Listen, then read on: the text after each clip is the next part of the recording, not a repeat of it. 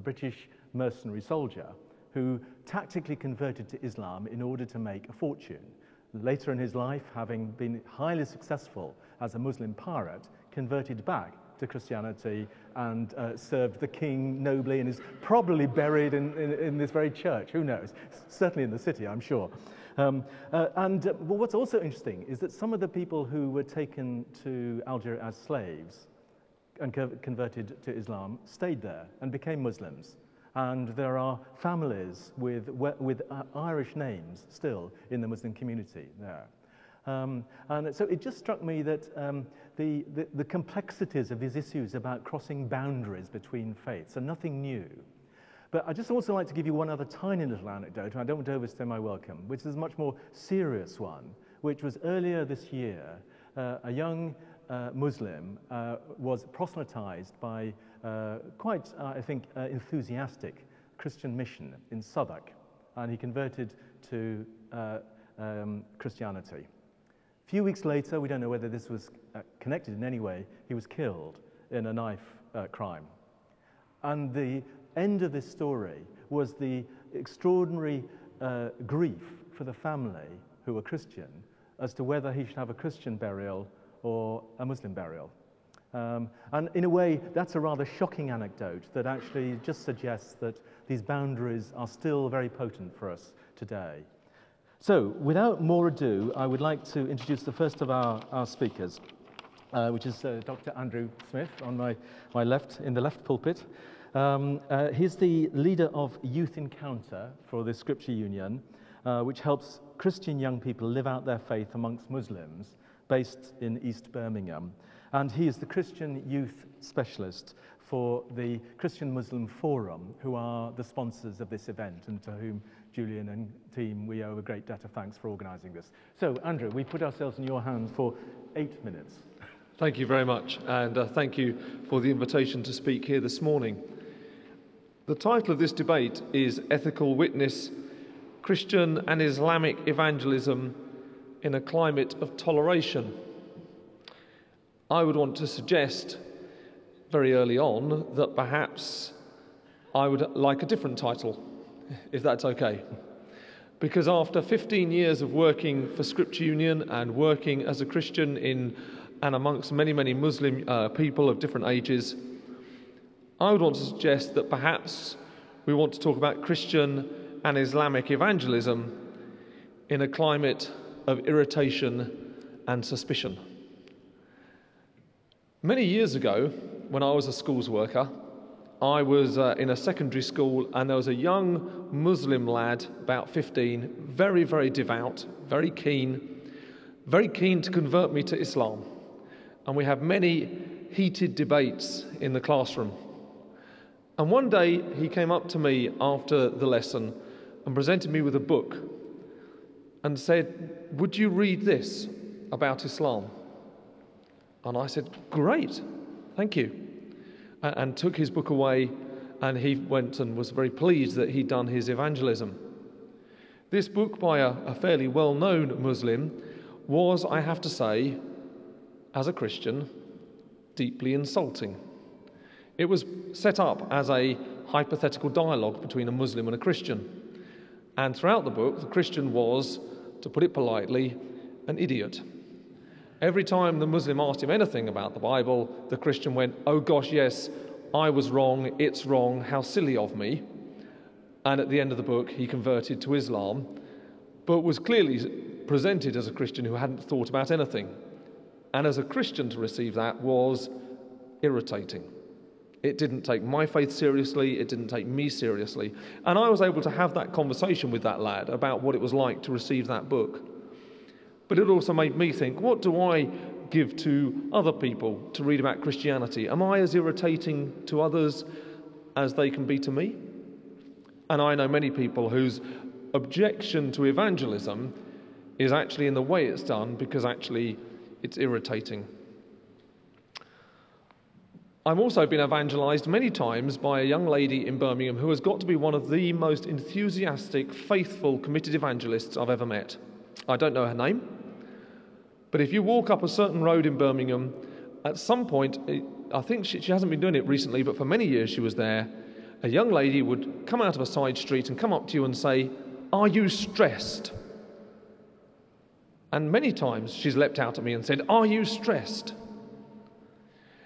Now, that is also slightly irritating, but what I find more difficult about that is actually trying to work out why she cares whether I'm stressed or not. What's in it for her? Why does it matter to her whether I or any of the other thousands of people she talks to, why does she care whether they're stressed?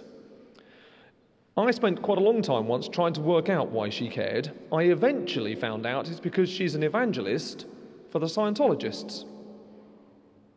Fine. But I found it a lot easier if I'd known that at the start. Because what I found that increased was suspicion. Who are you? Why are you doing this? And I find many people are suspicious of evangelists. Why are you doing this? Why are you running a homeless shelter? Why are you doing language classes in your church? Is this evangelism or is it not evangelism? And I would want to suggest that one of the issues we face is we live in this climate of irritation and suspicion. Over the years, many people have debated whether Christians and Muslims should do evangelism either to each other or to people of different faiths or none. And whilst that debate's been raging in academic circles, as I'm sure you're all aware, out on the street, Christians and Muslims of all ages have been getting on and doing it. It's happening. And so to start to talk about ethical guidelines, I think, is very helpful. We start to address the question not of should we do this, but how do we do it? How do we stop being irritating? How do we stop acting suspiciously? We live in a country that would want to uphold the United Nations Declaration of Human Rights, and I always think that's quite an interesting document to look at. And Article 18, which is their one on religion, says that everyone has the right to freedom of thought, conscience and religion. This right includes freedom to change his or religion or belief, and freedom, either alone or in community with others, and in public or private, to manifest his religion or belief in teaching, practice, worship and observance. And why I think that's important, and important for us to wrestle with, is that for many Christians and many Muslims, doing evangelism is an integral way that they manifest their religion. It is not an optional extra for the super keen and the super holy or the professionals. It is how they live out their faith. There are some who would seek to dictate how others should exercise their religion. To say, by all means go to church, by all means pray, by all means do these, but don't do evangelism. We will set the boundaries of what your faith looks like. And yet, if we are to say to people, you are allowed to exercise your faith fully, we have to recognise that for some people, for many people, I would argue, that intrinsically includes the right to tell other people about it. That's not an optional extra. It is their faith. It is a faithful outworking of that which they believe. So I think as a society we have a right to say, how do we create the space for you to do that? But as those who want to do evangelism, we have the right to ask, how are you going to do that in a way that is not irritating or causes suspicion? So the Christian Muslim Forum, we produced this document, and there are copies available here, called Ethical Guidelines for Christian and Muslim Witness, to try and deal with this issue. How do we take seriously those who want to do evangelism and help them do it in a way that is ethical? It recognises, as does the UN Declaration, that people do convert. And I would want to affirm the right for people to convert. I have many friends who have converted from Sikhism and Islam and Hinduism to Christianity. I have friends who have converted from Christianity to Islam. I have friends who have converted from Hinduism to Islam and all sorts of other combinations. It happens. And I would want to uphold the right for that. But I would also want to uphold the right for people not to convert. I would want to uphold the right for people to say, I don't want to listen to you today, actually. Please leave me alone. I'll finish with another story. A group of young Muslims I was teaching in a lesson many years ago, and the issue of conversion came up. Should people be allowed to convert? And I asked this group of pupils who were all about age 15, 16, and they were all Muslims, and I was the only non-Muslim in the room. And I said, do you think someone should be allowed to convert if they wanted to become a Christian or a Hindu or a Buddhist? Should they be allowed to convert? And with almost one voice, they looked at me and went, but if they convert, they'll go to hell. So that would be stupid. And I said, okay, but supposing they want to be stupid, supposing they decide that actually they want to convert, even if that means they'll go to hell. And they looked at me and went, well, yes, they have to be allowed to do that, but they are stupid. That's why I like working with teenagers, because they tell you how it is. The right to convert, the right to also not to convert, to stay where you are. So we have got this idea of evangelism in a climate of irritation and suspicion. It would be great to have a climate of toleration, but I would like to suggest a deeper climate to work towards would be a climate of love. In the scriptures we're commanded in the Bible to love our neighbour as we love ourselves. And in the document called A Common Word, written by many Muslim scholars, they picked up on this theme, the love of neighbour and the love of God. And I would want to suggest that evangelism that is neither irritating nor suspicious, evangelism that takes the other person seriously, is best done in a climate of love. Thank you. Okay. So on my right, I'm delighted to introduce Sheikh Ibrahim Mogra, who is one of the co-presidents of the Christian Muslim Forum. He's also well known as a public speaker. He's an imam in Leicester, and he has a very high profile as I think the chair of the Masjid and Community Affairs Committee of the Muslim Council of Britain. So Sheikh Ibrahim, it's a great pleasure to welcome you here. Please, you have 8 minutes to... Thank you. Thank you, Simon. Bismillahir Rahmanir Rahim. I begin in God's name, the most merciful, the most beneficent.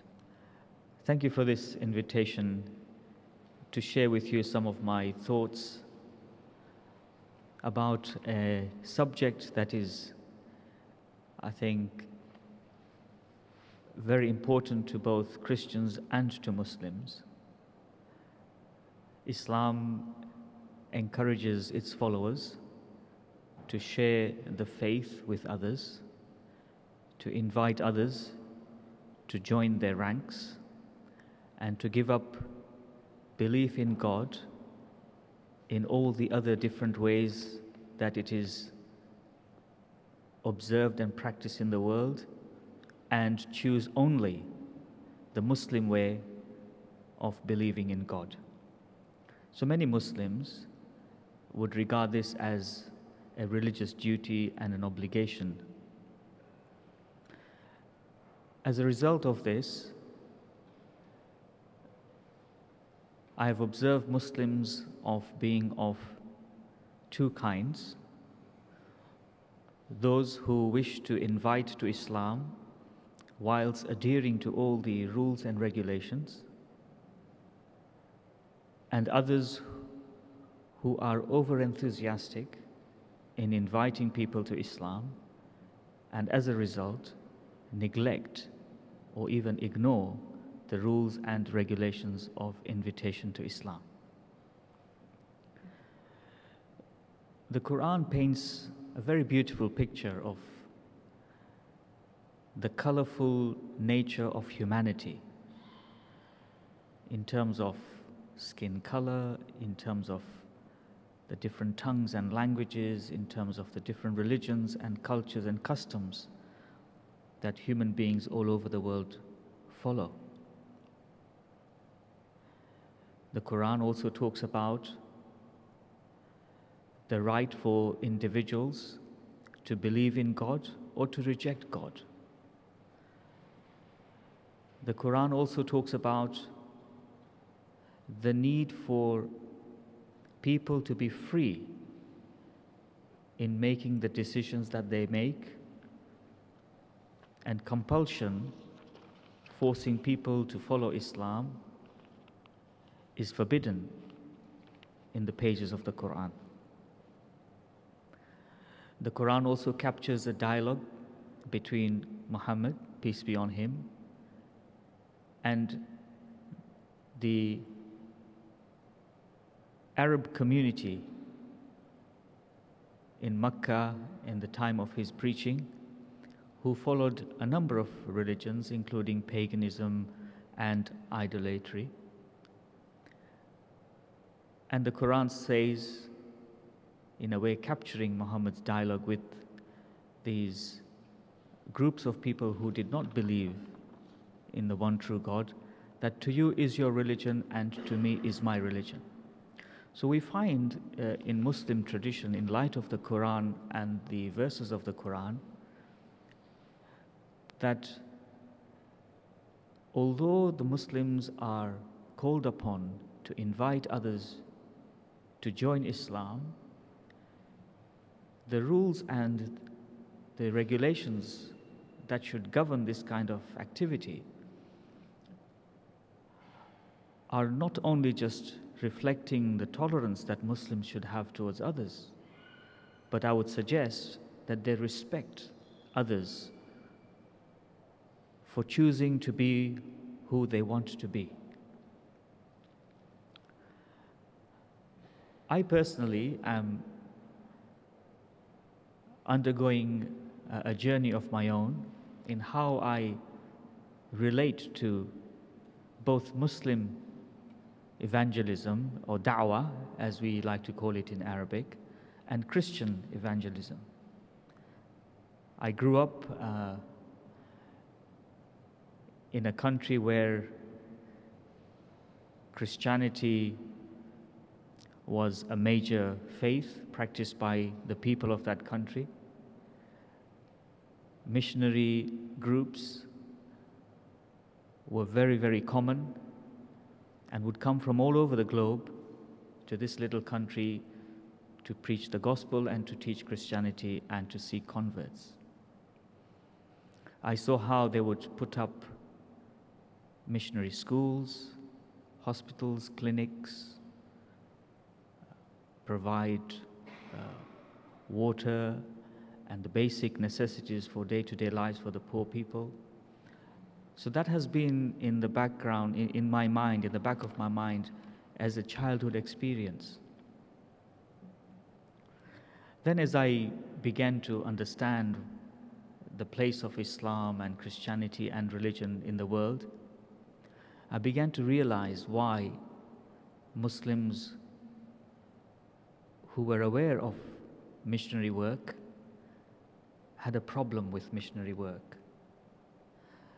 And I began to realize why non-Muslims who had problems with Muslim da'wah work had problems with it. And it all boiled down for me to the fact that there were no really shared and in a way agreed upon principles and guidelines that both groups could subscribe to in their quest for winning over converts or reverts, as Muslims would refer to them. So I was delighted when the Christian Muslim Forum, with the energy that Andrew brings with him, decided to make a list of ethical guidelines of how we can be true to our faith and the requirements of our faith, but at the same time be respectful of the right of others to choose to be different. I've had a number of experiences here in the United Kingdom when we have hosted non-Muslim visitors at the mosque. They would come, see the mosque, see the prayers being held, and it is quite common for one or two worshippers, Muslim worshippers, to come over to me at the end of the prayers or at the end of the visit and ask me, so when are you going to convert them into Muslims? This has worried me, because that is not how a Muslim should treat his or her guests and visitors. They are to be welcomed and they are to be informed about the religion and what we do, etc. But under no circumstances should the Muslim or the Imam take advantage of the visitors and the guests and try to convert them. In the UK now, we have seen an increase in the area of chaplaincy work, where in the past we had perhaps Jewish and Christian chaplains catering for the needs of all those who were in need of pastoral care in hospitals, in the prisons, in the armed forces and educational establishments. We now have Muslim chaplains who are beginning to join their ranks. And so that also alerted me to the fact that it is quite possible for an imam in Her Majesty's prison somewhere being approached by someone of a Christian background or of no religious background, anxious, maybe frightened, worried, extremely vulnerable. So I realized that there was a potential here for this Muslim chaplain to try to take advantage of this prisoner and try to win a convert to Islam. So all these things have been playing in my mind, and I think it's extremely important for us to be true to our traditions. I don't expect a Christian who believes in evangelism to give up evangelizing, and I don't expect a Muslim to give up their enthusiasm for da'wah. But as Andrew said, what is most important is how we do this. And the guidelines that we have drawn up, we hope will help both sides to conduct their work in a respectable manner, removing the irritation, and perhaps also avoiding situations where, as we have read in some of the tabloid newspapers, of young children, particularly of one child who was converted to Islam by an imam, and I was not happy at all about that. In fact, I found that very wrong and very unacceptable. And if this document can reach these people, is studied by these people, and the recommendations of this document are taken on board by both sides, I think we can avoid such kind of situations which, rather than enhance our friendship, can antagonize relationships between these two great religions of the world. Thank you very much. Thank you. Thank you. Andrew, do you have a question about that, or let me ask both of you a question, and then we have about 15 minutes for questions. So I'm going to ask a question, and then very much encourage people here to come in on this. You've both talked about the invitational nature of your traditions. You've both talked about freedom of belief, freedom, etc. And I can see how, if that's the nature of the conversation, then coming up with some polite ethical guidelines not to outrage each other is a very good idea. But deep down, wouldn't you really, Andrew, prefer that Muslims accepted Jesus as their saviour? And deep down, Ibrahim, wouldn't you want Christians to see the wisdom of Islam as the greater revelation? Isn't deep down a fundamental conflict here? I don't think there's a fundamental conflict. Deep down, yes, I think everyone would be better off being a Christian, because I think it's the best way to live. I think that's where you find salvation. Absolutely. But I would want them to choose that. And I would want them to become a Christian because they want to be a follower of Jesus Christ, not because they want to be like me, or because they feel coerced, or because they think they'll get better education or extra money. And so whilst I would say, yes, I would love everybody, it's not because I want to be on the winning side or somehow be in the biggest group. It's because I fundamentally think that being a follower of Jesus Christ is the best way, but I would want people to be a follower of Jesus if they wanted to be, not to be, hey, we've got the biggest group, haven't we? One of the verses in the Quran actually declares that the only religion or way of life which leads to God, that is chosen by God, is Islam. And this is a belief that every single Muslim holds, regardless of what traditions they might be following. Every single Muslim will hold this truth claim as vigorously as possible. As a result, we would feel that if this is the only way and the only religion that God has chosen, it should be the religion of all humanity, or certainly the religion of those who want to be religious. If any Muslim tells you otherwise, I think they are being dishonest.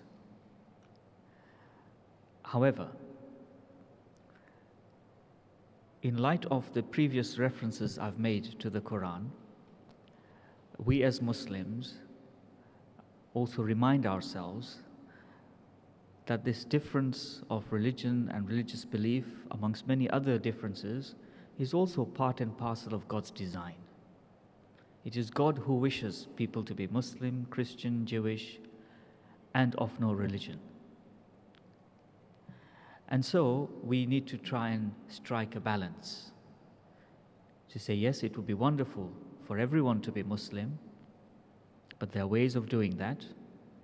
And then if it doesn't happen, that is still God's design, that is God's will.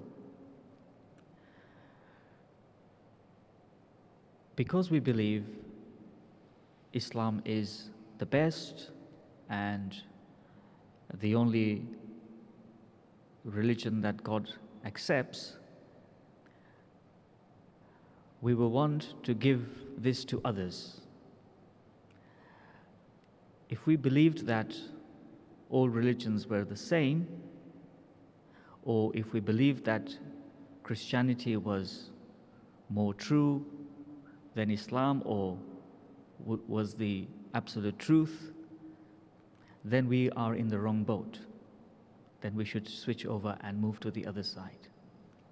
So it's a very complex area, and I think it is only fair for all the religious groups to have the right to claim the absolute truth, just as I would wish to make that claim for myself as a Muslim and for Islam. I have to accept that Andrew will want to do the same for Christianity, and others might want to do the same for their particular religion. Thank you. Thank you very much.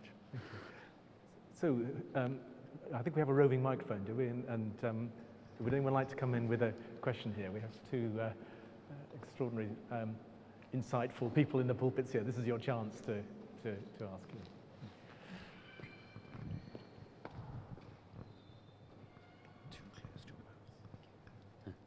Thank you. Antoine West. And thank you very much. I'd like to thank both speakers. It's been very interesting what you've had to say. I'm wondering whether there is a great deal, and perhaps more than that emerges from the last answer, but directed this very specific question about claim to truth. But there's a great deal that unites both traditions, and that perhaps more, when we talk about a climate of tolerance, there isn't in some sections of society, perhaps unwittingly, a climate of intolerance, a sort of secular agenda, not appreciating that there is a broader spiritual dimension, and not appreciating that the voice from which those opinions are expressed are from a very narrow sort of a narrow view that doesn't have that broader spiritual appreciation.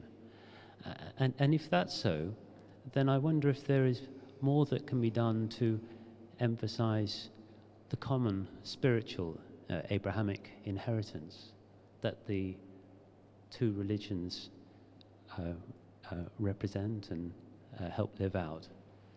Whether in a practical way that could be made stronger in current society.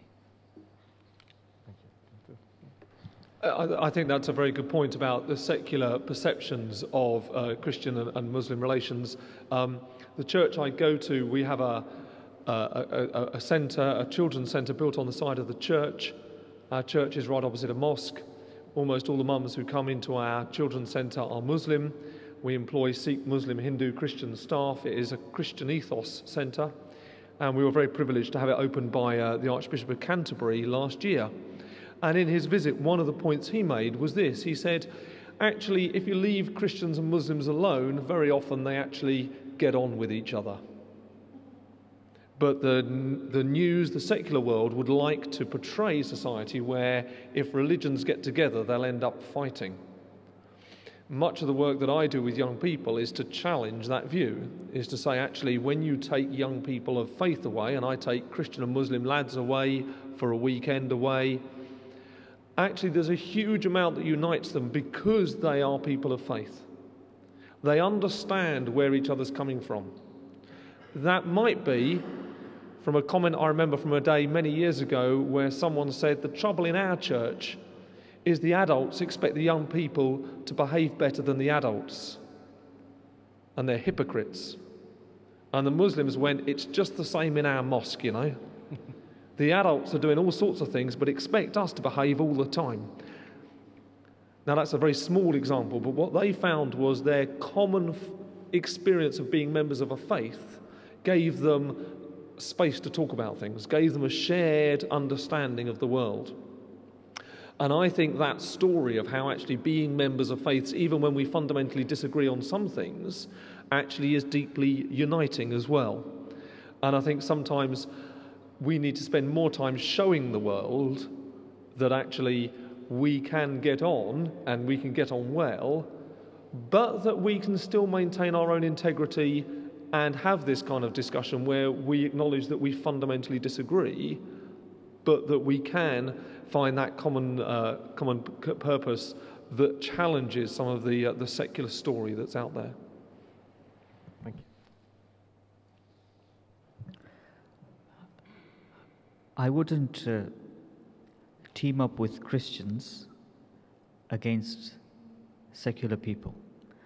Our partnership and friendship with Christians is not as anti-secular, but it is for the real friendship that we want to generate and create between us. I think in a free, democratic, secular society, there is place for religion and for no religion. I don't feel that all the religions should gang up against secular communities.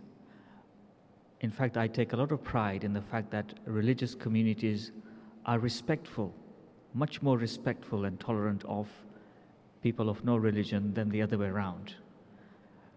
So for that, I think we have to pat ourselves on the back. We are, in a way, putting into practice the teachings of our respective faiths, that we should love and cherish fellow human beings regardless of who they are or who they are not.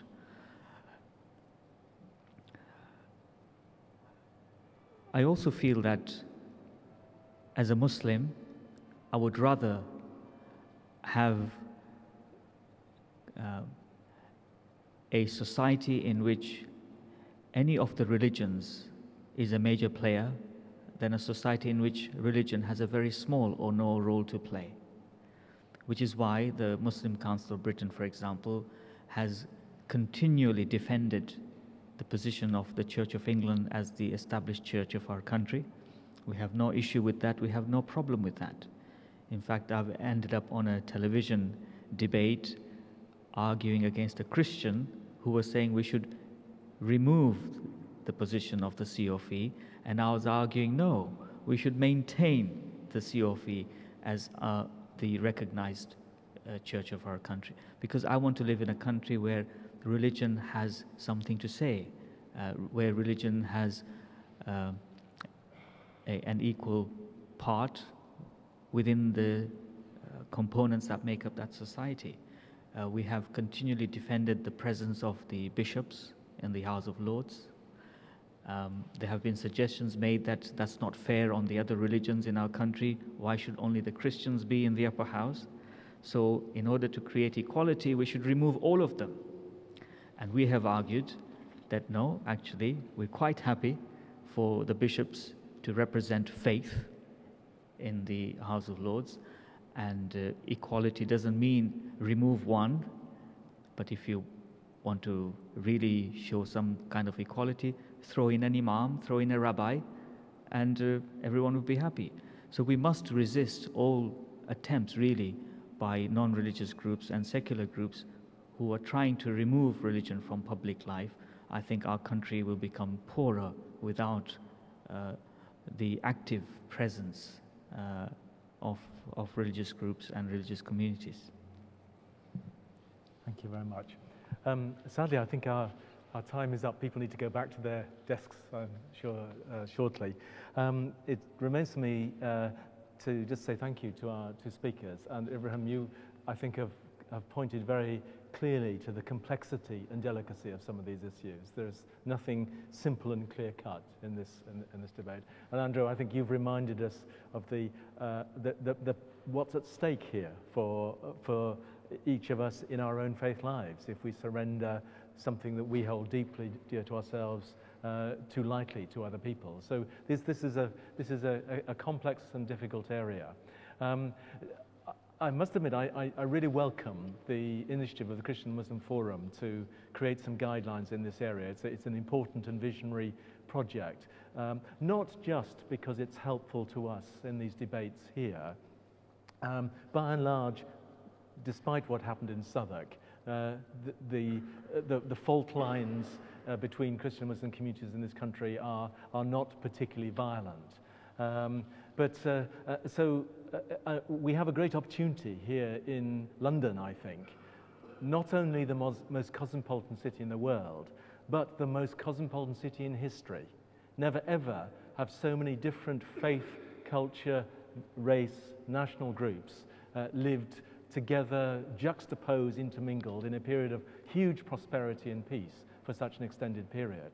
And what actually happens here in London has huge implications for what happens around the world. The diaspora of every conflict in the world is here, and they're watching what happens.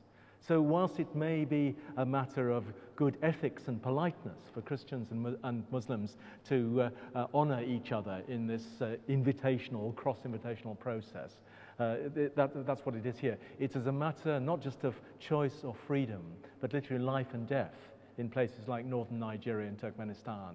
So congratulations, Christian Muslim Forum, for taking a lead, and I really hope that the ripple that emerges from this stone you're chucking into the pool spreads far and wide. So thank you very much for that.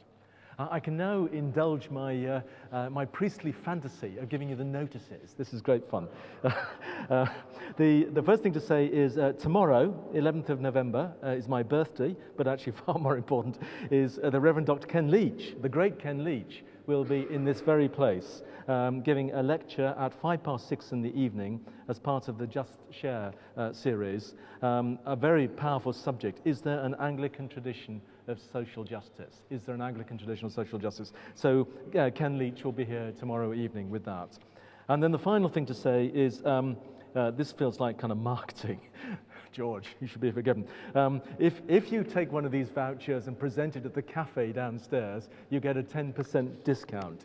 There's no guarantee they don't put the prices up when they see you coming with one of these things. But anyway, it's a generous offer by this superb cafe, which incidentally has just won all kinds of awards and was featured, I think, in the Observer magazine recently, I think. So a very special cafe down there. So if you're still hungry, please do. So again, Andrew and Sheikh Ibrahim, thank you so much for a very, very fascinating 45 minutes. Thank you.